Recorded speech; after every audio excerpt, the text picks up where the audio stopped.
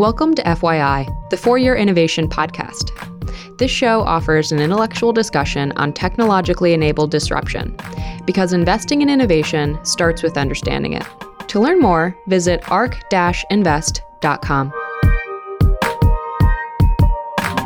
ARK Invest is a registered investment advisor focused on investing in disruptive innovation. This podcast is for informational purposes only and should not be relied upon as a basis for investment decisions.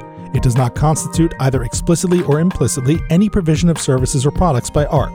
All statements made regarding companies or securities are strictly beliefs and points of view held by ARK or podcast guests and are not endorsements or recommendations by ARK to buy, sell, or hold any security. Clients of ARK Investment Management may maintain positions in the securities discussed in this podcast. On the podcast today, we have Steve Forbes, Chairman and Editor-in-Chief of Forbes Media Group. Steve, thanks so much for coming today. And of course, we have Cathie Wood, CEO and CIO of ARK, in the room as well.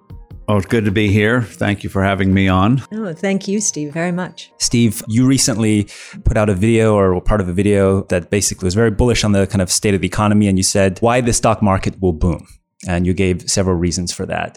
It seems like the prevailing view right now is that maybe things aren't so rosy going forward. We have the yield curve inverting. We have a lot of trade issues with China. Why are you so optimistic on the state of the economy and the stock market? Well, I think Cathie has pointed out that the inverted yield curve sometimes is a sign of innovation, not a sign of monetary mischief. When everyone is depressed about something, they're usually wrong. The only thing that does worry me is the trade situation. There doesn't seem to be sufficient appreciation of how sophisticated these supply chains become, how critical they are to the products we take for granted. For example, 30 some odd countries contribute pieces that make up the iPad. And when those are disrupted, they have an outsized influence on the economy. And that's why earlier this year, a measure called gross output, which measures most of the economy, not just the final sales. GDP, we discuss in a podcast this week on What's Ahead podcast, points out that looking at just GDP is like looking just at the bottom line of a company. Any analyst worth his or her salt wants to know what's behind that number. Revenues, expenses, R&D, everything else. GDP ignores that. And it sort of gives the impression that consumption drives the economy. We all, not all, but we should know that it's production that drives the economy. That enables consumption. So the trade wars, they're really skirmishes. There's not yet a full-scale trade war such as we had in the 1930s. But it is already having its disruptive effects. You saw in the first quarter that for the first time in a long time, what they call gross output, I like the English version name better, called total output, fell. And it tells something about government ideologies that these numbers are always released months after the GDP estimates and numbers. So we'll eventually get the second quarter several months from now. But that's the thing that worries me. Trade wars are not easy to win. No war takes the course you expect for it, whether it's a combat war or trade wars. They never go the way you expect. They always have unexpected turns, and we're seeing that play out today. Can I ask you a question, Steve, about the trade wars? It seems to me, in talking to Larry Kudlow, our friend, and others who are more involved in Washington, that out of frustration with what's going on in China, at least the negotiations, that the probability of trade agreements with Japan and Europe, Korea, and the UK, the probability of those is increasing now because in striking those agreements, they would be isolating China perhaps further. What do you think of that? I mean, you could turn this around because obviously President Trump wants a good outcome here and say, okay, further isolating China if they are not going to agree or are going to renege on agreements, whatever the story is, could make these other trade agreements more interesting to us and the sense of urgency behind them increasing.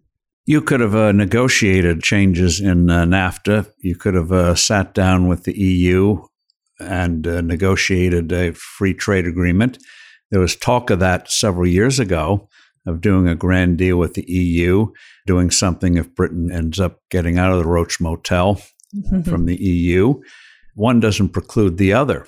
And one also must recognize that with the EU, you're never going to get an agreement on agriculture. The German auto industry would be quite fine to have no tariffs on either side. So, but you could have done those things without putting on tariffs. Tariff is another word for sales tax. It definitely is a tax. And the ultimate payer is the consumer and the business. When the president talks about all the tens of billions of dollars coming in, that doesn't come out of thin air. Right. And it's paid for one way or the other. It's very disruptive.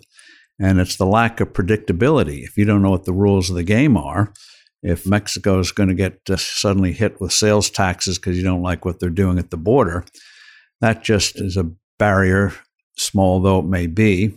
Thankfully, that was very temporary to progress. And in terms of China's abuses, you deal with the specific bad actors, whether it's individuals, banks, or companies. If you take a bank, start with a small one just to make your point, and knock it out of the SWIFT system, which is how you do international payments, you're dead. And going after the bad actors. If you need to reform the WTO, right now there's feelings that the U.S. wouldn't mind seeing the World Trade Organization, which adjudicates these disputes, disappear.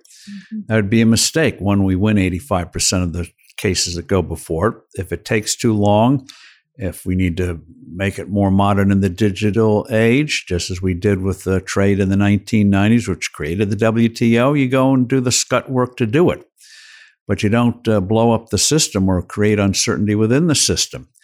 And in terms of a Trans-Pacific Partnership, I always thought they should have called it the Trump-Pacific Partnership. That might have saved the deal. You would have isolated China there. That was 13 nations, not China. Right. China was delighted when we pulled out. The other countries went ahead anyway, but the agreement doesn't have the impact that if we're part of it. And people are now, inefficient though it may be, are cutting their own deals without the United States. So in terms of abuses, you deal with the abusers, but you don't need to punish the American economy in doing it. And can I ask you one question about your total output comments? I've been struck, understanding that is what is happening, that the consumption statistics have been so strong and remain so strong. Consumer confidence remains strong. So could it be here that, yes, businesses have pulled back because they're very uncertain about what's going on, especially on the trade front. The consumer continues to power ahead. And so what we really have here is inventories beginning to liquidate, or the pace of growth trailing that of consumption, so that we're setting up for a big cyclical rebound if we get any good news on trade. Well, the consumer spending, retail sales, those are lagging indicators. They come at the end of this. You see that before the downturn. You have to produce to consume. Absolutely. And you're starting to see disruptions in that. Now, if we came up with an agreement with China and took the uncertainty of bashing the Germans off the table, got an agreement with Japan for what it's worth, that would be, you would see the market go up 20%, easy. It's ready to go. But the market really hasn't made much progress since we started to put these sales taxes, starting with steel and aluminum. So that's the only cloud on the horizon, not deficits, not the usual things that worry people. Another thing would be helpful is for the Federal Reserve to be brought to heel. They should run down their portfolio. Sucking out $3+ trillion from the banking system is insane. Artificially lowering interest rates is very disruptive. And the idea the Fed can guide the economy is preposterous. We should have learned things like the Soviet Union and Maoist China, where that leads.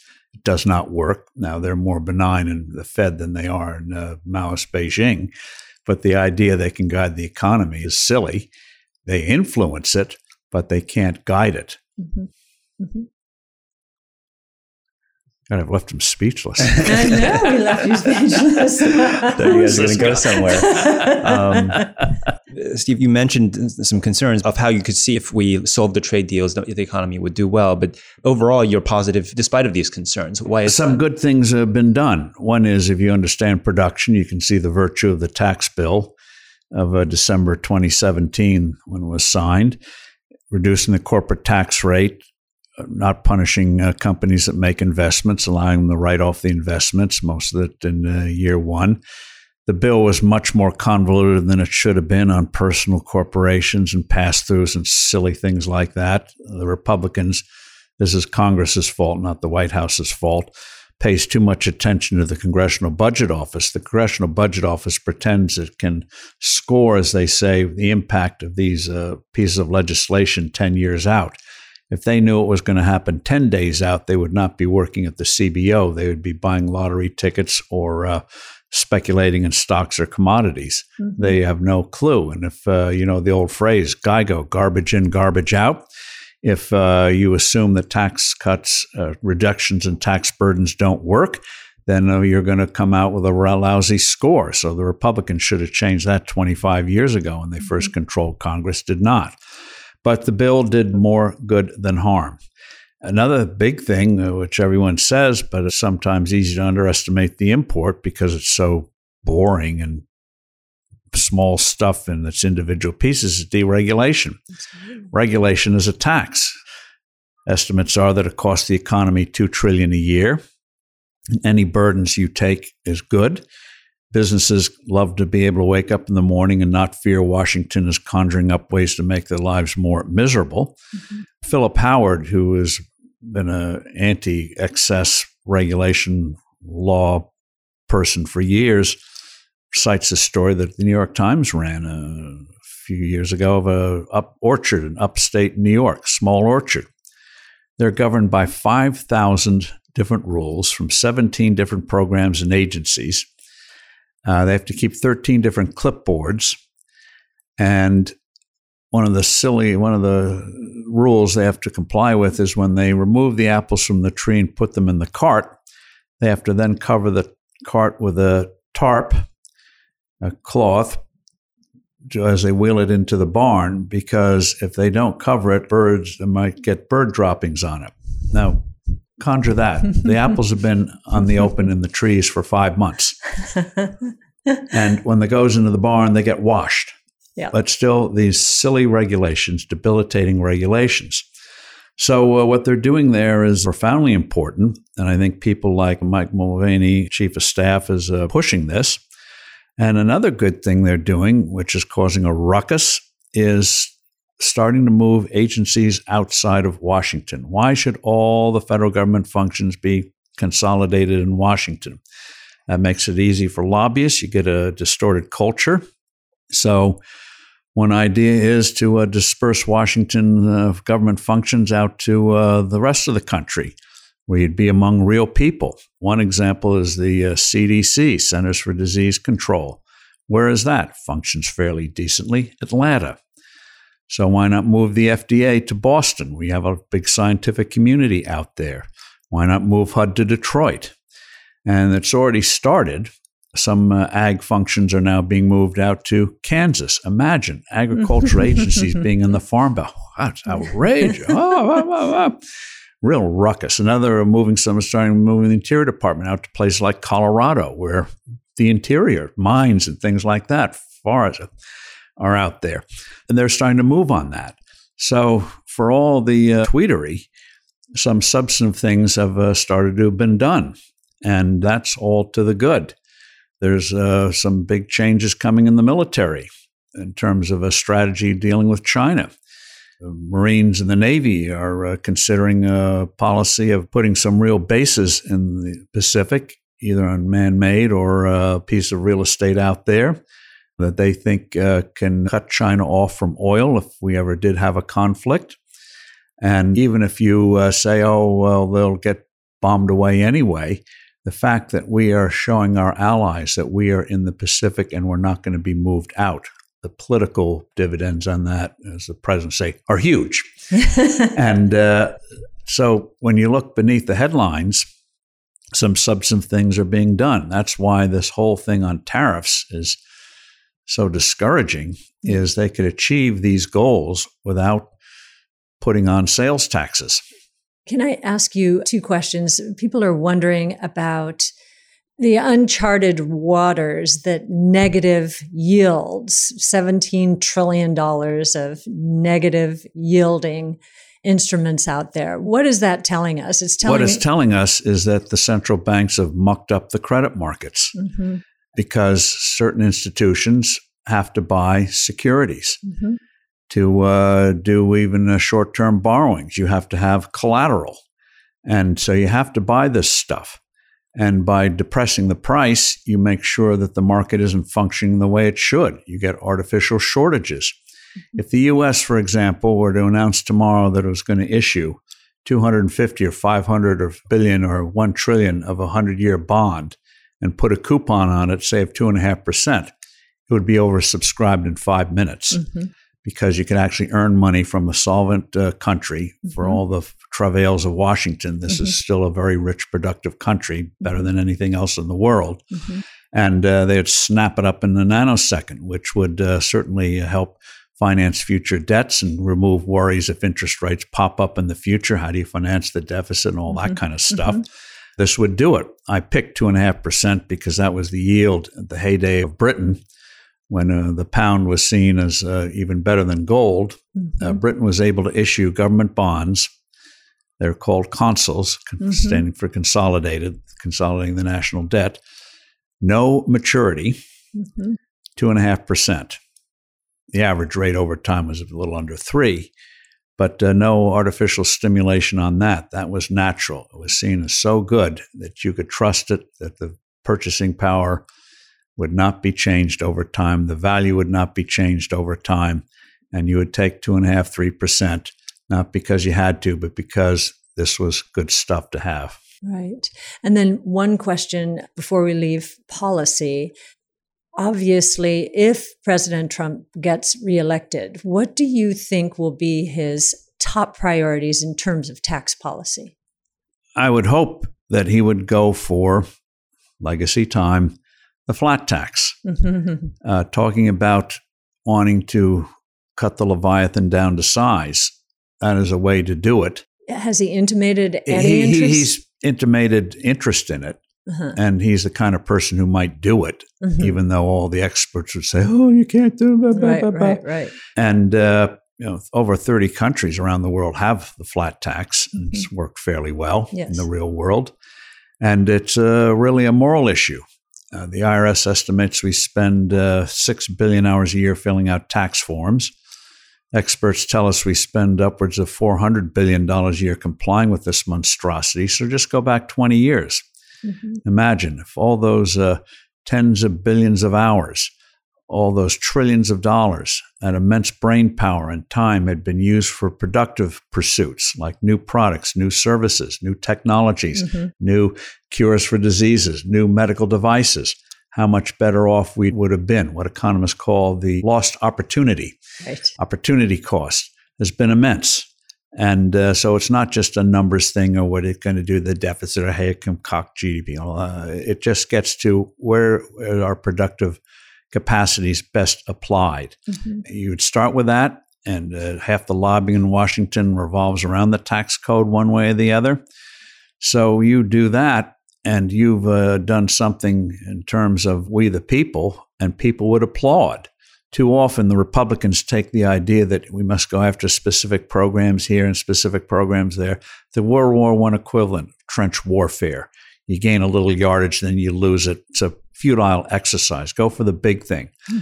And the other thing is for the Fed to realize, which this Fed won't, is that a stable dollar is a good thing, just as stable watches are a good thing. Stable rulers are a good thing. Stable scales are a good thing. No one has proposed dealing with the obesity problem by changing the number of ounces in a pound. Right. Oh, increase it from 16 to 32 and everyone automatically loses 50% of their weight. Yes, problem solved. No, money is a measure. Money is a measure. And fooling around with how you measure things is not the way you get maximum growth and innovation. Right. I'd love to hear from you both on kind of the state of the valuation of the market right now. To be optimistic, you really have to think that either that can hold and earnings maybe grow, or that can expand. We have the PE at somewhere like 22 trailing versus a historic 15. And of course, in software, those are at historic highs right now. Well, you can make a case, a very good one, that you should not go in the market right now. But nobody can know market timing. As we sit here this morning, a bid has been made for AT&T. If you'd looked at AT&T before this morning, you'd say, here's a company hugely in debt in an area which is in turbulence. Would you buy a stock like that when there's so many other more enticing ones around where dividends might go up instead of can they keep the dividend kind of thing? Well, somebody's come along and says, well, we're taking a piece of AT&T because we're going to divest them of the big acquisition they had, which they shouldn't have done in the first place, these people say. So the stock goes up. Who could have foreseen that? So trying to time these things is a dangerous exercise. And so since saying people have a disciplined approach is like saying lose weight by eating less. Okay, yeah, not very helpful. I always divide it into two. On your retirement funds, if you don't have time to babysit and do your own research, pick a handful of index funds and just put a certain amount in each month or quarterly or annually, however you want to do it, and just forget about it. You'll do very nicely. Thank you very much. Not to sound Pollyannish, but this country always comes back from problems, even from the 1930s when the Dow went down 89%. It came back. You would have done fine if you could have held out, reinvested the dividends. And then your non-retirement part, you can pick out special situations, try to see if you have a talent to sniff out things that other people can't sniff out and make a living at it. Terrific. But most people don't have that capability, which is why we hire others. And like Cathie to do that work for us. She and her team. An amazing team, right. But so in terms of the market, yes, it may be overvalued, but I'm not going to try to time it. Even at my age, I'll just ride through whatever storm there is, knowing that eventually it will come back. And one of the sad things of 2008, when you had one of the worst bear markets ever, a matter of months, the broad averages down 54, 55%, stocks 70, 80, 90%. The stock unit for Blackstone went down, if nobody liked financials, 85, 90%. If you had stuck with it, you would have been sitting very rich today. So, but how many people who said, I got to take something off the table, can't stand this, got in when the market turned unexpectedly in March of 2009? And very few people did. And it's a great tragedy. So, since we're living longer, thankfully, if you're blessed and don't get a bad disease, somebody said the problem with fixed income securities is they're fixed. And unless you're playing the capital game, which is how you have to play the bond market these days, you should go for securities that can pay you either capital or dividends, or hopefully a combination of both. So, yeah, it's interesting to see, and if you are a good timer or you want to hedge for whatever reason, there are plenty of instruments to do it, just in case. You won't have the upside if it goes up as much, but you certainly have insurance on the downside. Terrific. But no one ever calls the market right for very long. As my grandfather liked to say, who founded our company over 100 years ago, 102 years ago to be exact, when he was asked about what was going to happen to the economy or what stocks one should buy, he would always say, we make more money selling the advice than following it. I think in terms of watching the sentiment out there, we are climbing a wall of worry. And which is bullish. which is very bullish. And I think I like it when people think the world's coming to an end, unless there's a meteor coming. Exactly. No, I often say during our research meetings, okay, these are the bearish sentiments out here. This is great. The wall of worry is still in place. We're still scaling it. And I think a relative argument is very important to make here. We've been in a bull market for bonds for almost 40 years now. Since 1982. Most people who are investing today don't know anything but a bull market in bonds. I remember in 1981 when the long-term treasury got to 15 and a quarter. 15 and 3/4 for 20 15 years. and 3/4, yeah, for 20 years. 20 years. And one of the scandals, which is why I think Treasury Secretary has to take charge of this whole bond issuance process, is why didn't they have call provisions on those securities with these outlandish interest rates? Every other corporate bond has a 10-year. Municipals have a 10-year call provision. So you can call them in at 105 or whatever number you have there. Right. But you aren't stuck for 20 or 30 years with these crazy interest rates. They never did it. They didn't do it. At the time, in the equity markets, we had to talk bond investors off the ledge so that the equity market could be freed up to rally. Because the bond market had a 40-year bear market. Exactly. In the late 1940s, when the companies were issuing with sound dollar, 2.75%, 2.75% from AT&T and others. Yes. So what we said as equity investors, we used to say to bond investors, if you were to invest in this treasury security right now, where would interest rates have to go for you to lose money? And at the time, it was 66%. And even bearish bond investors at the time did not think that was going to happen. And I think Henry Kaufman turned around, Al Wojenlauer, all of the doctors doom and gloom, right? Names blast from the past. I know, blast from the past. But we're at the flip side of that right now. We ask investors who are used to not losing money in bonds, the coupon had supported it over the years and so forth. If interest rates, the long treasury, the 10-year treasury were to go back to 3% from roughly 1.5% now, they would lose 12.5% of their principal. Well, here's something that sounds counterintuitive. If bond prices can go down, treasuries can go down for one of two reasons. One is inflation, real inflation, and there are signs that they might trigger that. But if the Fed and other central banks left the markets alone and you got real interest rates again, so a 10-year might be 2.5%, 3.5%, that would be bearish for the bond market, but it would be profoundly bullish for stocks. Yes. Counterintuitive, and for the economy, because it would mean that the capital markets would be functioning properly again, and small businesses would have more readily access. You would have institutions lending again. And so a bond bear market actually would be bullish. Actually, the best stock market we've had is when the Fed was raising interest rates and letting the markets work. I hate that word, Fed raising or cutting. They have no business doing that. But you're right, when rates are allowed to reach a proper level. Right. Letting the markets work, critical the markets to a are bull people. Market. Yes, absolutely. We agree. Yeah.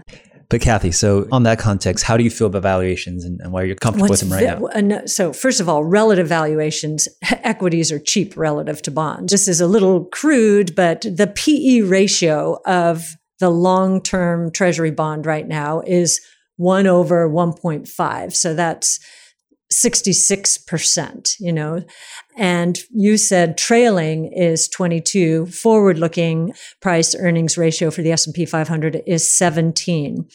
I believe if you look at profits, there's a profit measure that I think is very important. It's lagged. It's in the GDP accounts. It's national income and product account profits. They have just now moved out to an all-time high. At the same time, interest rates, the discount factor, have taken a step down. So our friend Art Laffer has a metric called capitalized profits, which takes NIPA profits. NIPA takes out the distortions associated with inflation and deflation. That's a very important concept, and you saw in the late 90s the divergence. Absolutely. So it's out to an all-time high. You take that and you take the interest rate. So you divide those profits by the 1.5, right? The undervaluation of the market based on that metric is extreme, believe it or not. Now, I don't think we should assume long treasury yields should stay at 1.5%. So we have to normalize that a bit. But conceptually, we've just had profits break out. These are the highest quality profits in the market are by that measure. And you've had the interest rates, which discount future cash flows, drop to a new low. So capitalized economic profits are soaring. They're soaring.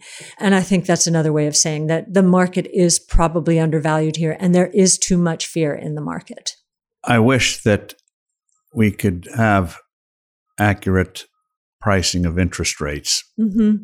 In the 70s, for example, and we saw this in the early 2000s when the dollar was weakened, we saw a surge in commodity prices. Mm-hmm. And people concluded, we're running out of wheat, we're running out of oil, we're running out of this, running out of that, world's coming to an end, save your paper towels. And it led to huge misallocation of capital. Because without prices, you have no economy. Right. Prices are supposed to tell you, give you the information you need, what is dear, what isn't dear. To billions allocate of times resources, and create resources. And create resources, yes. And that's another thing about economics. They should not say allocation of resources. They should lead with the creation of resources. I like that. So we had the housing prices were going up. What does that tell you? It tells you that houses are dear. They just keep going up. And that's why they invented a new mortgage called Why Have an Income? Didn't matter. It just kept going up. And we saw the disaster that led to and the human destruction that led to unnecessarily. So if they would just let markets operate, that's why deregulation is so important. We have some IPOs now, but they're a fraction of what they should be in an economy like this. Why do the unicorns wait till they're $1 billion? Microsoft and Apple and others went very early. You as an individual investor could get in even if you got the post-IPO. You could get something very valuable.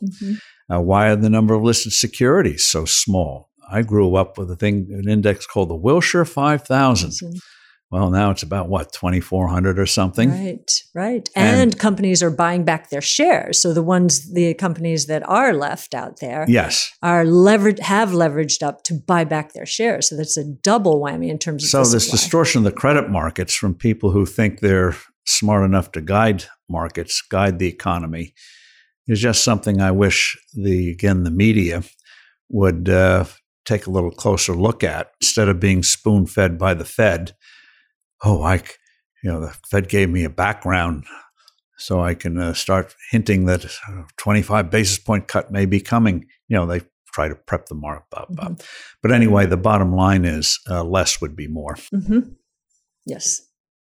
Steve, I'd love to switch tracks and talk about technology and investing, which is what our listeners are excited to hear about. You've been the editor-in-chief of the Forbes Media Group for a long time now. You've had front row seats to how technology has transformed the media industry. More like being in the gladiator pit. So that is some certain firsthand experience. This is one area where technology has, I think, for those participating, have been a little more painful, especially when the internet when giants, you see the lions coming after you, yes. Yes, and Google and Facebook are your competitors. So walk us through about maybe just throughout your history of how did this happen blow by blow in your seat as editor-in-chief? What did you think the internet was going to do for industry? What actually happened? And how did the Forbes Media Group respond? Well, one reason I think you see the actions in journalism today is that for the first time, journalists are actually being affected by what happens to the economy in a way that had never happened before. Your job is always in jeopardy. That was never the situation before. You might get fired, but it wasn't because the company was getting downsized 85% because the internet destroyed it.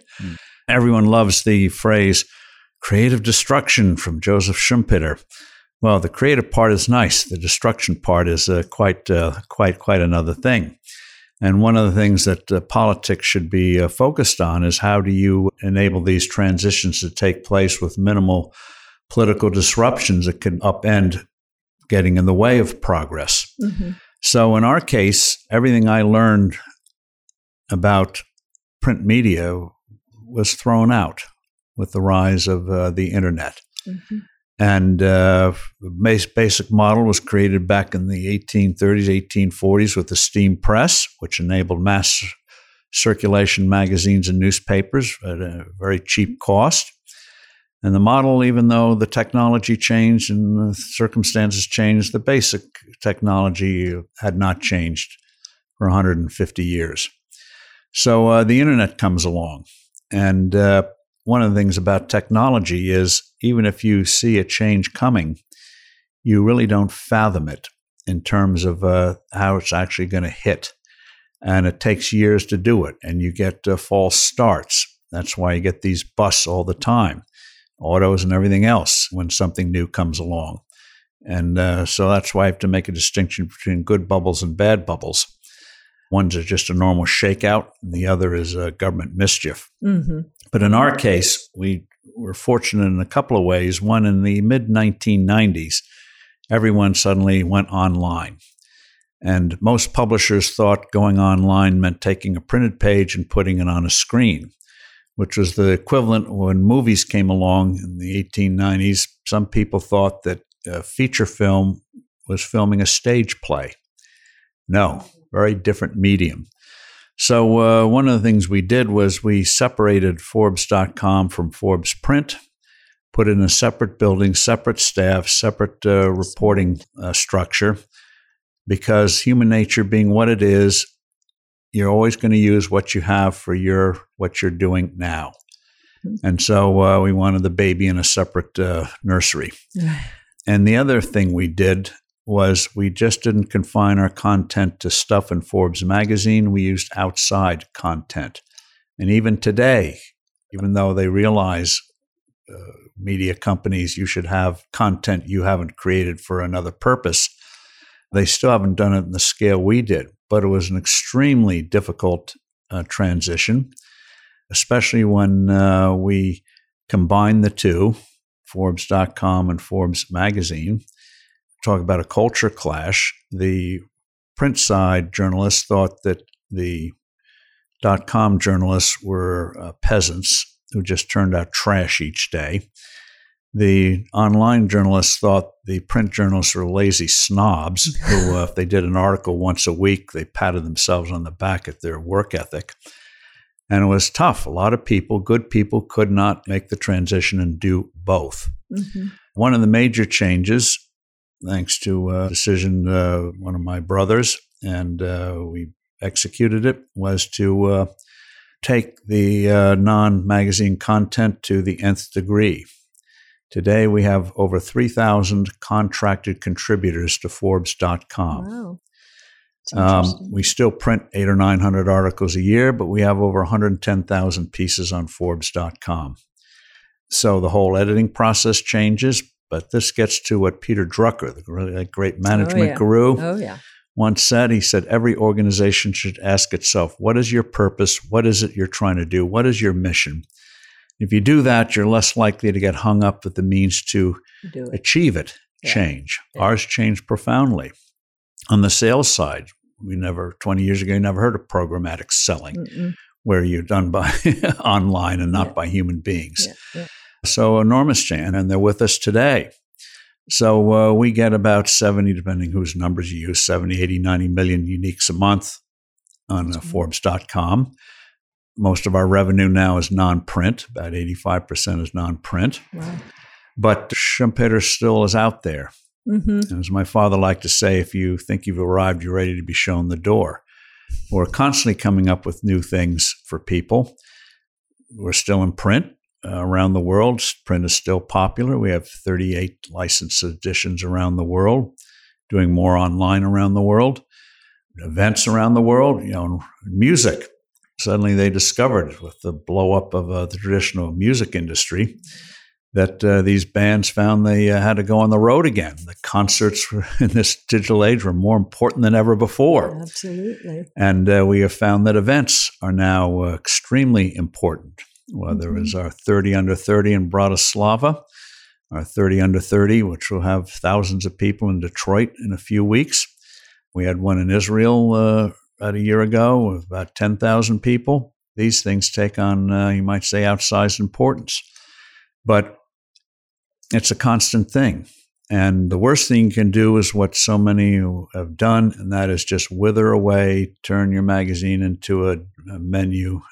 And it's not necessary. You have to realize it's about content. And one thing the web teaches you very quickly It is a relentless commoditizer. Mm-hmm. Just putting a name on something won't get you far for long. Right. People have to trust the brand, as they say. Mm-hmm. They have to know that they go to a certain name, what to expect with consistency. Mm-hmm. And it is something that you have to tackle every day. Well, and in this kind of environment, yeah. It's a reminder, as somebody once said, you can eat well or sleep well, but not both. I do the eating part with no problem. The sleep part, not so much. Well, congratulations on your transformation. I think you've done a beautiful job of it. And I know it's been wrenching over many years, but you seem to be a survivor and, Hopefully are doing thriver. things the right way and thriver. No, this whole idea, I will be a speaker at your Detroit 30 Under 30. And I'm really looking forward to it. Terrific. Yeah. Terrific. Yep. I think that's very, very wise. And James knows a lot about music. So I think he can relate to what you've done. Well, I'd love to get James's opinion of popular music today. I'm showing my age, but I don't think it holds a candle to what we had 15, 20 years ago. And just this. I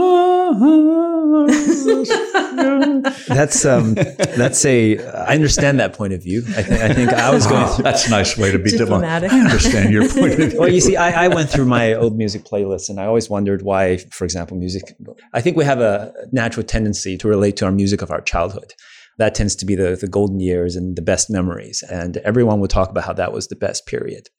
But if you look under the covers today, the amount of independent music being made by people you probably haven't heard of, most people haven't heard of, is of extraordinary quality and diversity. The reason why I think music gets a bad reputation today is because people reference the charts. And the music at the charts today are not very, generally speaking. Oh, there you go. That's the point. Yes. I think it used to be the case that good music can chart. And now bad music charts. At least some young people I've talked to like the old music better than the top chart music today. My children know more about some artists that were big during they get rediscovered my again and again years than I do. Yeah. Really. So what James is saying then is there's a subset there that is a vibrant, creative. Mm-hmm. And, it's a long tail. It doesn't get the publicity or the recognition that chart stuff gets. The scale effects are such that the popular people now are so popular they dominate. And you really have to look under the covers. But the long tail is extremely vibrant. Electronic music, independent hip hop, all that is extremely rich right now. But you really have to look now. You can't just turn on the radio and expect the highest quality music to just. Well, you have numerous radio stations, but then you go online, you realize how many hundreds of thousands of these things are out there. Yes. And of course, increasingly algorithms are playing the role that radio used to play. You can't hear this on the top 40 charts, but if you turn on Spotify's Discover Weekly, you will find things that you would never find on the radio, even from the good old days, so to speak. But Steve, I want to turn back to kind of Forbes, because you made a crucial decision to transform a magazine really into a publishing platform when you went to the internet model, your contributor model. That's something that your competitors have not done. How did you come up with that concept? What were the challenges in executing that, and kind of what's the status of that today? Well, it came from we were always looking to make outside investments in things that we thought were intriguing, and one we had a piece of. The fellow running it, especially my brother who did the investment and I think sat on the board for a while, saw that this could be scaled up in terms of what our needs were. So long story short, we bought him out, and he came on board as our chief content officer. He left about 2 years ago, but he really pushed through this basic model. And if you look at the magazine today versus 10 years ago, it's different, but it's much more tied into what we're doing online and trying to make it a whole. One of the things that I think print people knew but didn't realize the significance of is that in the old days, newspapers were packages. They had sports scores, they had stock prices, they had crossword puzzles, horoscopes, big thing, comics, huge, especially on Sunday. You had news, but it was a package. And online, you get a package to infinity. And there's one thing Netflix discovered years ago. as Hollywood caught on that Hollywood was giving them stuff for virtually nothing and they're making the money, is you got to give people a reason to subscribe. And so they create their own content. Now, everyone is into creating their own content. Good if you're a producer, you have more outlets than ever before. I don't think many of them are going to end up making much money on it. You'll get a shakeout, but that's a market at work. Everyone sees something, jump in, and we'll see who survives. Absolutely. Are these contributors, do they self-sign on? Do you vet them? What you do is you try to get people who contribute specialized knowledge in a certain area, what we call the swim lane, your swim lane. There's no way you can read it all before it goes in, but if you have problems in terms of accuracy, you will get thrown off the island.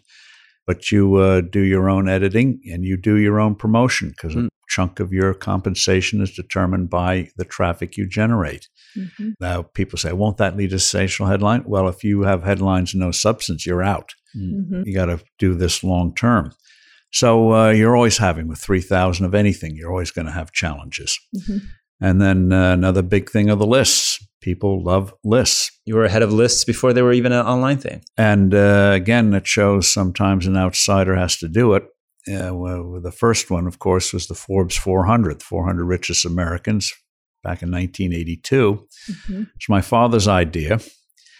And he got the 400 from a social arbiter in the 1890s with Mrs. Astor, the New York 400. And so, okay, Fortune has the 500. We'll have the 400 richest. So it was an arbitrary number. But when he proposed it to the editorial department, they just thought it was the dumbest idea ever. They fiercely resisted, cited all the problems. You don't have public information, yada, yada, yada.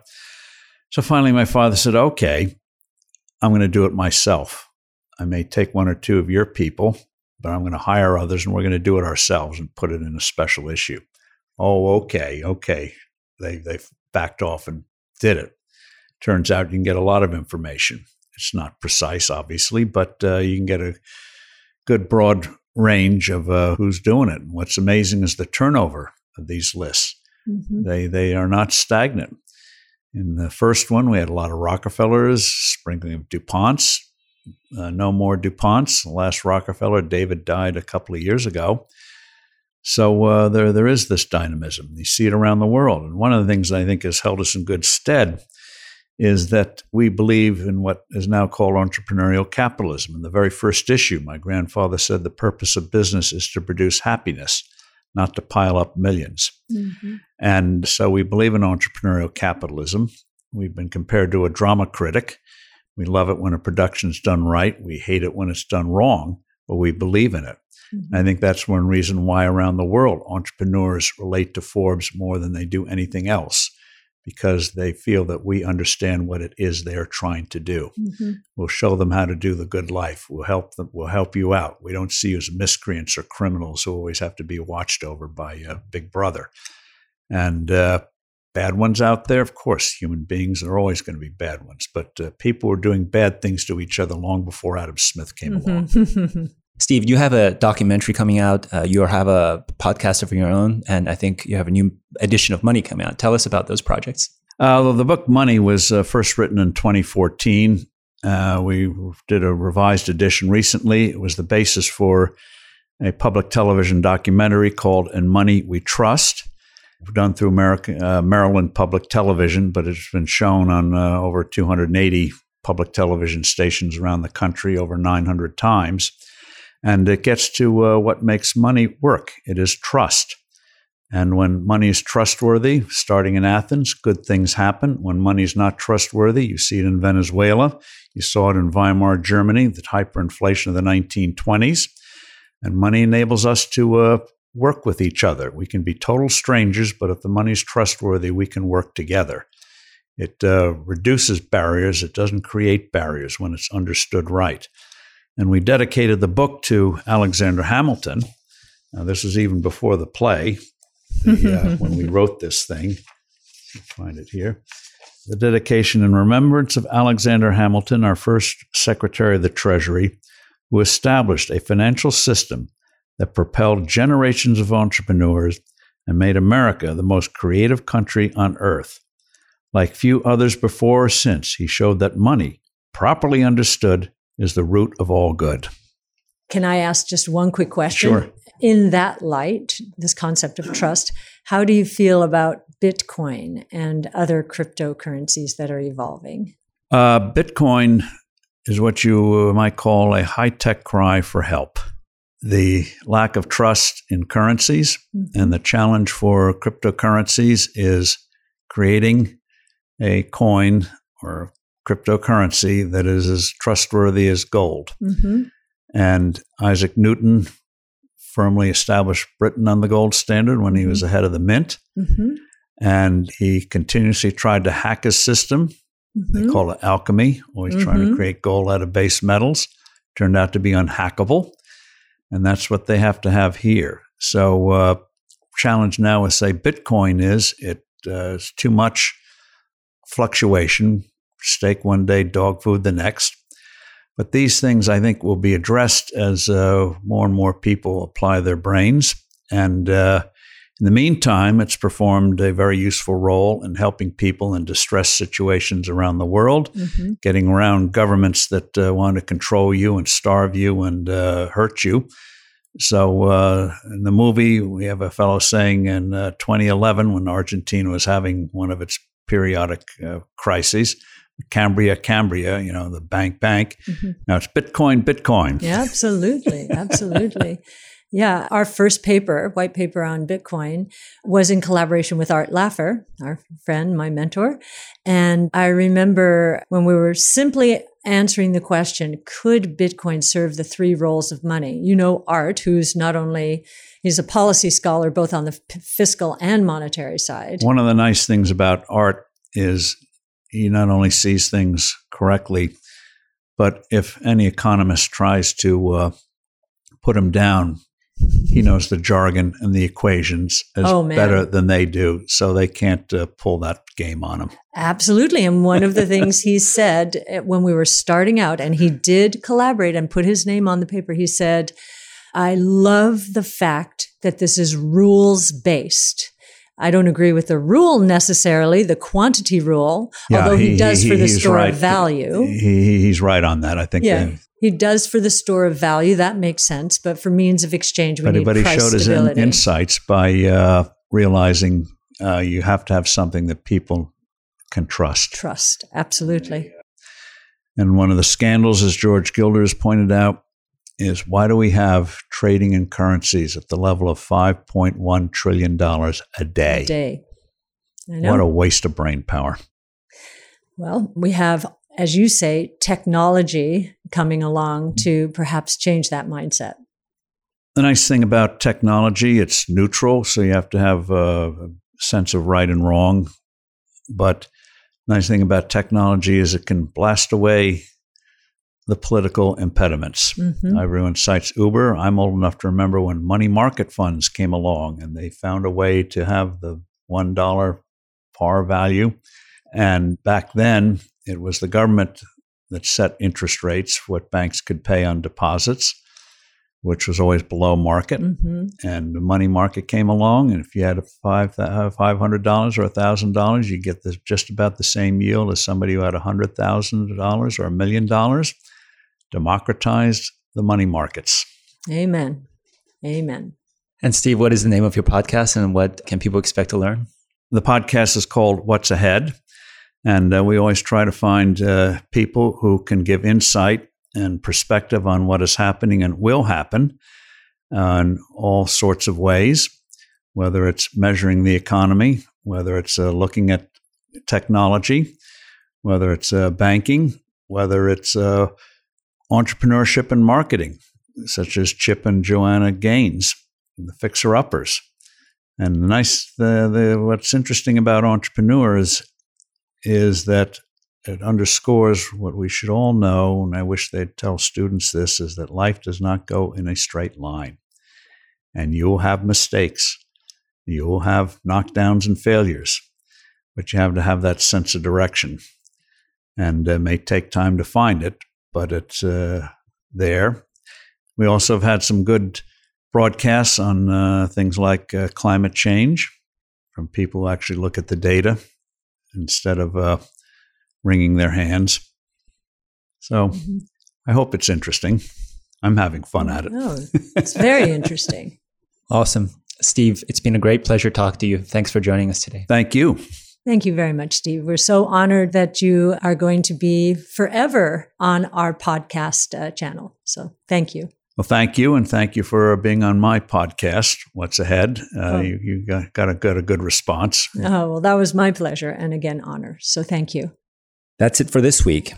You can find the full ARC team on Twitter. We'll catch you next week. ARC believes that the information presented is accurate and was obtained from sources that ARC believes to be reliable. However, ARC does not guarantee the accuracy or completeness of any information, and such information may be subject to change without notice from ARC. Historical results are not indications of future results. Certain of the statements contained in this podcast may be statements of future expectations and other forward-looking statements that are based on ARC's current views and assumptions, and involve known and unknown risks and uncertainties that could cause actual results, performance, or events to differ materially from those expressed or implied in such statements.